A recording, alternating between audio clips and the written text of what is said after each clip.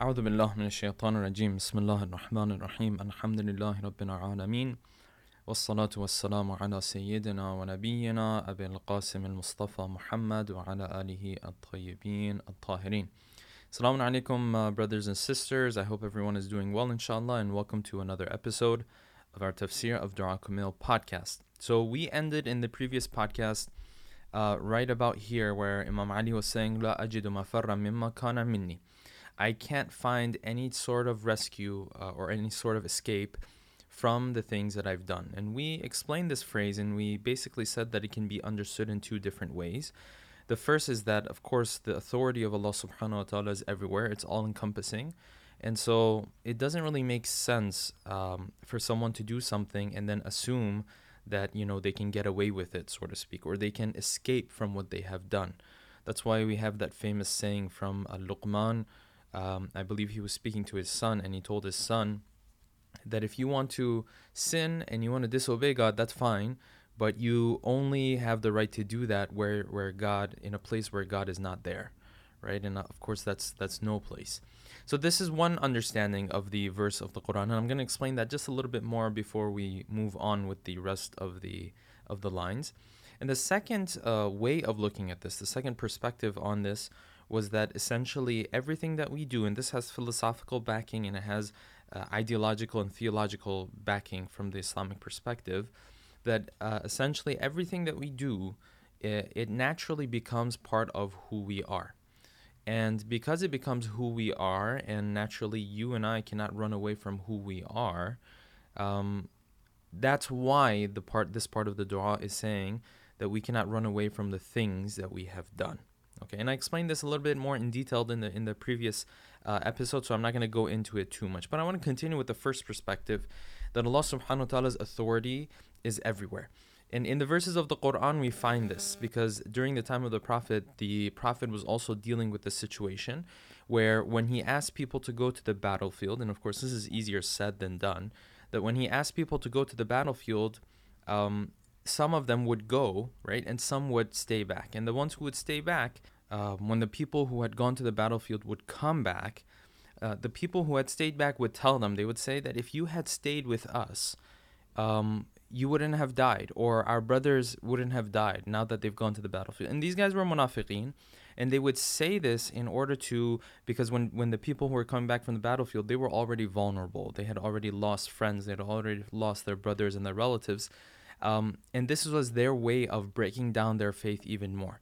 It's very beautiful that the Quran responds to this, and it goes hand in hand with this concept that we're talking about here, that the authority of Allah subhanahu wa ta'ala is all-encompassing.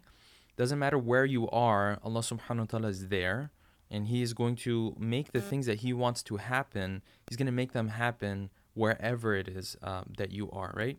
So Allah subhanahu wa ta'ala says in response to these people, this is verse 154 of Surah Al Imran, يَقُولُونَ لَوْ كَانَ لَنَا مِنَ الْأَمْرِ شَيْءٌ مَا قُتِلْنَا هَا هُنَا. They used to say that, if you guys hadn't gone, we wouldn't have been killed like this, right? And we wouldn't have lost our brothers. And again, these guys were munafiqeen, they were hypocrites, but they would speak from this perspective in order to, get the more vulnerable within the Muslim society, right? And then the Quran says, قُلْ لَوْ كُنْتُمْ فِي بُيُوتِكُمْ. The Quran responds and says, listen, God is everywhere. He will do His thing anywhere that He wants it to happen. قُلْ لَوْ كُنْتُمْ فِي بُيُوتِكُمْ. You go and tell them that if you guys were in your houses, لَبَرَزَ الَّذِينَ كُتِبَ عَلَيْهِمُ الْقَتْلُ إِلَى مَضَاجِعِهِمْ. If you guys were in your houses and you were supposed to die on that night, then death would make its way into your house and into your bed, right? This is literally the wording that the Quran is using here. That if it was supposed to be that you were going to die, right, then your death would have come even if you were at home in your bed and so to speak, you were tucked away, safe and sound. Death would have come because the authority of Allah subhanahu wa ta'ala is all-encompassing. So this is what La ajidu mafarran mimma kana minni means, and we have multiple verses of the Quran that also speak of this. Kullu nafsin bima kasabat rahina. Every soul is held and is stuck with the things that it has done. So it's a concept that we find left and right in the verses of the Quran and in the ahadith. I'm going to continue with the dua. وَلَا مَفْزَعًا أَتَوَجَّهُ إِلَيْهِ فِي أَمْرِي. There's no way I can there's no way I can run away and escape from the things that I've done, and there is no place of escape that I can run away towards with my affairs. Like the only place I can go to is you. غير قبولك عذري, except the only situation that I can think of, the only place I can think of is that you would accept my excuse, my apology. وإدخالك إياي في سعة من رحمتك, and that you would take me and that you would encompass me with your mercy. That's the only, only way out I have at this point. Allahumma faqbal udri. Oh Allah, so you now accept my apology. Now that I've explained how vulnerable I am, now that I've explained how this is the only place I know to come to, right? This is the only door I know that I'm supposed to knock on, right? Is your door. Allahumma faqbal udri. Now that you know how vulnerable I am, how stuck I am, so because of that, if you could accept my apology. Warham shiddata durri, and have mercy upon me because of the severity of what I'm going through, the severity of my affliction. Okay, so I want to explain this line a little bit more. It's a very beautiful line in the dua. Warham shiddata durri essentially means this, that sometimes I'll give you an example just to, just so we can connect with the meaning of this line, and then I'll explain it a little bit more. So sometimes when someone has wronged you, maybe they stole some money from you, or maybe they disrespected you, for example, right? Or maybe they hurt you from a emotional perspective, maybe even from a physical perspective, God forbid. Sometimes this person that you see who wronged you, at that time you're not able to get justice, right? At that time he may not even apologize to you. He might do his thing and walk away, right? Maybe you run into him a year later, 2 years later, right, 10 years down the road, and you see that his lifestyle has caused so many problems for him that he is so stuck with all the problems that he has, right? Now imagine if someone stole money from you, and then 2 years down the road, 3 years down the road, you saw them somewhere begging for money, for example, right? Now, what this line of the dua is saying is, Ya Allah, look at how many problems I have. Forgive me because of how many problems I have. Even though I wronged you, forgive me for how many problems I have. Imagine when you walk by that same person who stole money from you, but now he's begging for money. You are much more likely to forgive that person at that point. Why? Because the severity of what he's going through, right? It's not that what he did was not wrong. No, it was wrong, right? And it's not that, it didn't matter for you. No, it did matter for you, right? And it did hurt you, right? But now that you see him in such a horrible situation, right? Now it's much easier for you to forgive him. If your eyes meet and lock, right? And he remembers what he has done to you, he might turn to you and say, you know what? I was wrong, but forgive me. You see the type of situation that I'm in, right? Like, forget about the $100 I stole. I don't even have food right now. And you are much more likely to forgive a person like that. This is what Imam Ali is saying.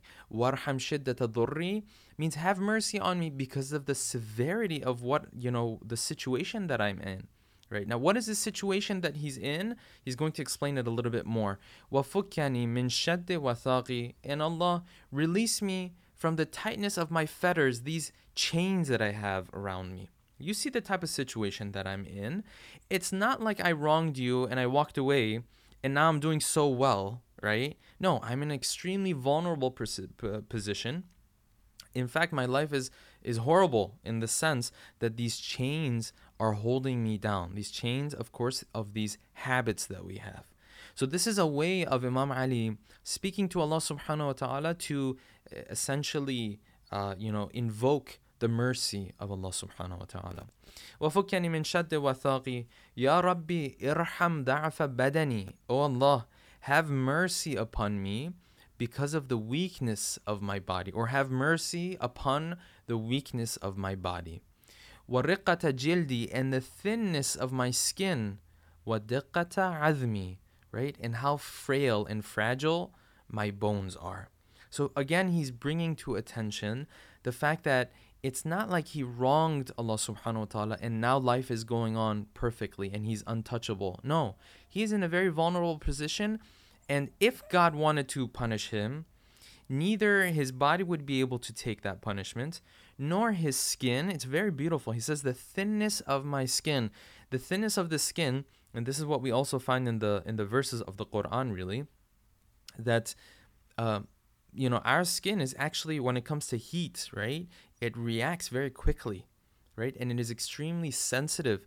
That's why in the verses of the Quran it says that when they put some individuals, right, whoever they are, into the hellfire, that their skin turns black, right, and that some of them grow skin, and then after growing skin, their skin is burnt, and then they grow skin again to be punished again, right? ثُمَّ لَا يَمُوتُ فِيهَا وَلَا يَحْيَا. It's like neither will they die, nor are they alive. They're somewhere in between, essentially, right? It's this is how sensitive the skin of the human being is. وَدِقَّةَ عَظْمِ, and how fragile our bones are, right? The moment you touch it with something, right, from a certain angle, all of a sudden, you will have a fraction or a fracture, and you'll have a broken bone at times. So he's invoking the mercy of Allah subhanahu wa ta'ala in this line by how weak we are. And this is essentially something that we have to remember, brothers and sisters, because the weakness of the body of the human being is there for a reason. And I'll explain some of the verses of the Quran that touch on this a little bit. The weakness that we have in our body is something that we are supposed to remember and remind ourselves of, because it is something that shows us in a very tangible and clear manner how weak we are, how insignificant we are, right? We as human beings, we're this weak, especially when we're born, right? If you look at animals and if you look at other creatures, you'll find that when they're born, they at least have certain skills, right? As a human being, we essentially have almost no skills at all, right? But this is something that we need to remind ourselves of, and the Quran reminds us of this as well, especially when it comes to people who want to argue with Allah subhanahu wa ta'ala. So verses 4, this is verse number 4 from Surah An-Nahl. Allah subhanahu wa ta'ala says, when it comes to people who are arguing with him, now this arguing can happen in different ways. It can happen in the sense of someone who hears a teaching, a ruling, a halal or haram, right, and they want to argue with that, or arguing in the sense of they hear of the message of Allah subhanahu wa ta'ala, but out of arrogance they don't want to accept it. It can be in both ways, right? But essentially he says this human being that is now so supposedly eloquently arguing with us, right? This human being is the same human being we created just a little while ago, min nutfatin, from a drop of fluid, right? And in other verses of the Quran it says, أَوَلَمْ يَرَى الْإِنسَانِ, doesn't the human being see and remember أَنَّا خَلَقْنَاهُ مِن نُطْفَةٍ فَإِذَا هُوَ خَصِيمٌ مُبِينٌ, that we created him just a little while ago from a drop of fluid, فَإِذَا, and then all of a sudden, right, now that he's a little bit older, he is خَصِيمٌ مُبِينٌ. Now he's sitting there, he's arguing with us, he's acting like he knows everything as if we don't know anything, right? So this is another reminder of the Quran of how even from a physical perspective, we are extremely weak. And then in Surah Al-Insan we read, this is verse number 1, هَلْ أَتَى عَلَى الْإِنسَانِ حِينٌ مِنَ الدَّهْرِ لَمْ يَكُنْ شَيْئًا مَذْكُورًا. Did there ever come a time for the human being that he was, like, his existence was so insignificant, right? And you can see this from a physical perspective, that لَمْ يَكُنْ شَيْئًا مَذْكُورًا, he was not even worthy of mention, right? When we are created just a couple years ago, I always give this example sometimes when we're talking in some of our sessions, right? I say, like, for example, if I'm 20, I'm 25, I'm 30, let's just go with a high number, 40, 50, not to make the 40 and 50-year-olds feel old or anything like that. Let's just say 60, for example, right? And if I'm 60, I would assume, and when we speak to one another, we say, well, I have 60 years of experience, right? But the reality is not that at all. And if you actually break it down, you'll see how little we know about life and how little we've lived of our life. And now all of a sudden, as the verse says, we are arguing with Allah subhanahu wa ta'ala, right? Out of these 60 years, half of it, or I would say the first 15 years, you don't really even know so much about life, right? Your understanding of life is extremely limited. Okay, so we're going to cut out that 15 years. And then you have, 45 years left. Out of these other 45 years, if you cut out the time that you were asleep, right? And essentially, you weren't learning anything, you weren't experiencing anything, There goes another, 22 years, right? And then these 22 years that's left, if you cut out the eating, right? Forgive me, using the bathroom, I don't know, all the other mundane activities that we have on a day-to-day basis, if you all boil it down, it might all come to maybe like 5 years, 10 years you've actually lived in your life. And now all of a sudden, me and you, all of us, we argue with Allah subhanahu wa ta'ala.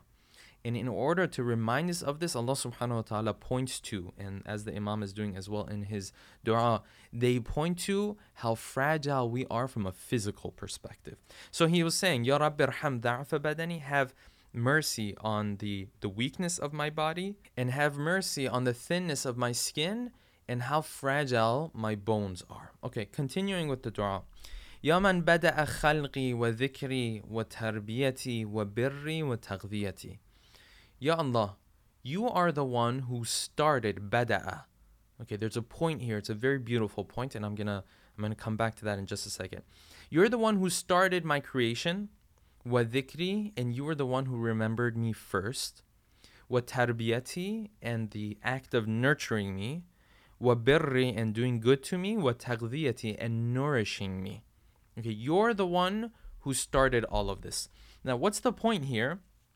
The point is this. He said, Ya man bada'a. You're the one who started all of this. Now, I ask you, and we can think about this, all of us. When the dua says, you're the one who started this, and what he means by starting is, you're the one who started my creation, that means that Allah subhanahu wa ta'ala's mercy was there even before he created you, technically speaking, right? Because if you're not there, and he has the mercy to create you, that means he's thinking about you before you even exist at that point. You think about that. So essentially, before you even become a human being and start speaking to Allah subhanahu wa ta'ala and hopefully become a good servant, right? And ask him for his mercy, he has started out from the very beginning by giving you his mercy. Through what? Through creating you. So he was thinking about you before you even existed. Wa dhikri, this is exactly what this is saying. He was remembering you before anything even started in your life. Wa tarbiyati, and you nurtured me and you did good to me. Wa taghdiyati, and you nourished me. All of this before I even asked for anything.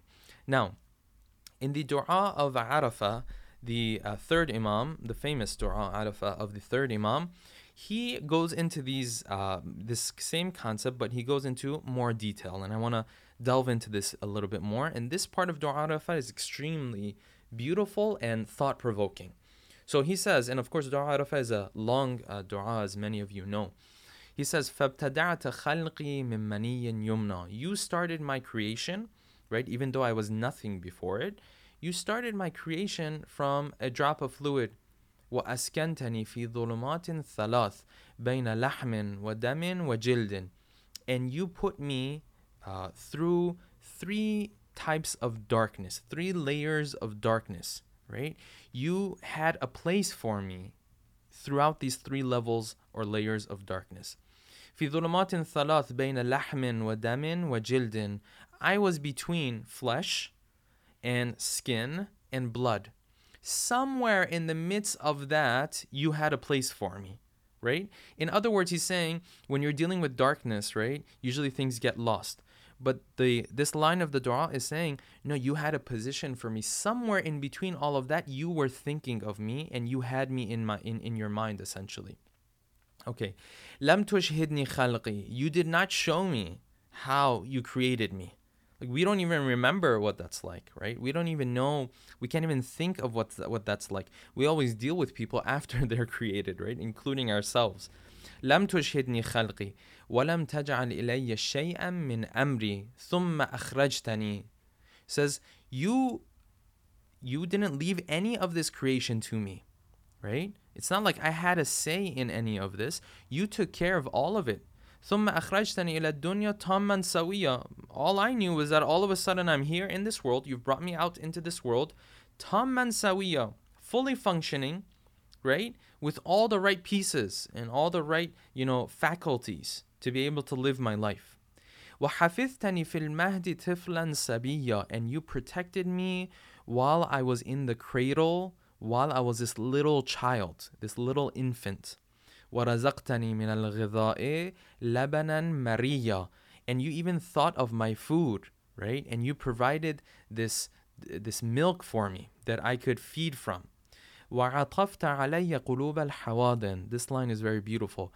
And he says, not only did you do that, you even took the hearts of the people who were around me, right? And the people, the women who are in charge of birth and helping someone give birth, right? You took them and you made their hearts kind towards me. Think about that for a second. These lines are really, very interesting lines of the dua. He's saying, you're the one who took the people around me, right? And you made them feel kind and gracious towards me. And you see this when someone has a child, right? The way they react to their child, the way when they hear the voice of their child, when they hear the cry of their child, right? And for those of you who have children, you already know this. And if you don't, inshallah, in the future, when inshallah Allah subhanahu wa ta'ala blesses you with a child, you'll see this, that your whole mind, right, your whole psychology changes fundamentally. وَعَطَفْتَ عَلَيَّ قُلُوبَ الْحَوَادِنِ وَكَفَّلْتَنِ الْأُمَّهَاتِ الرَّوَاحِمِ. Right?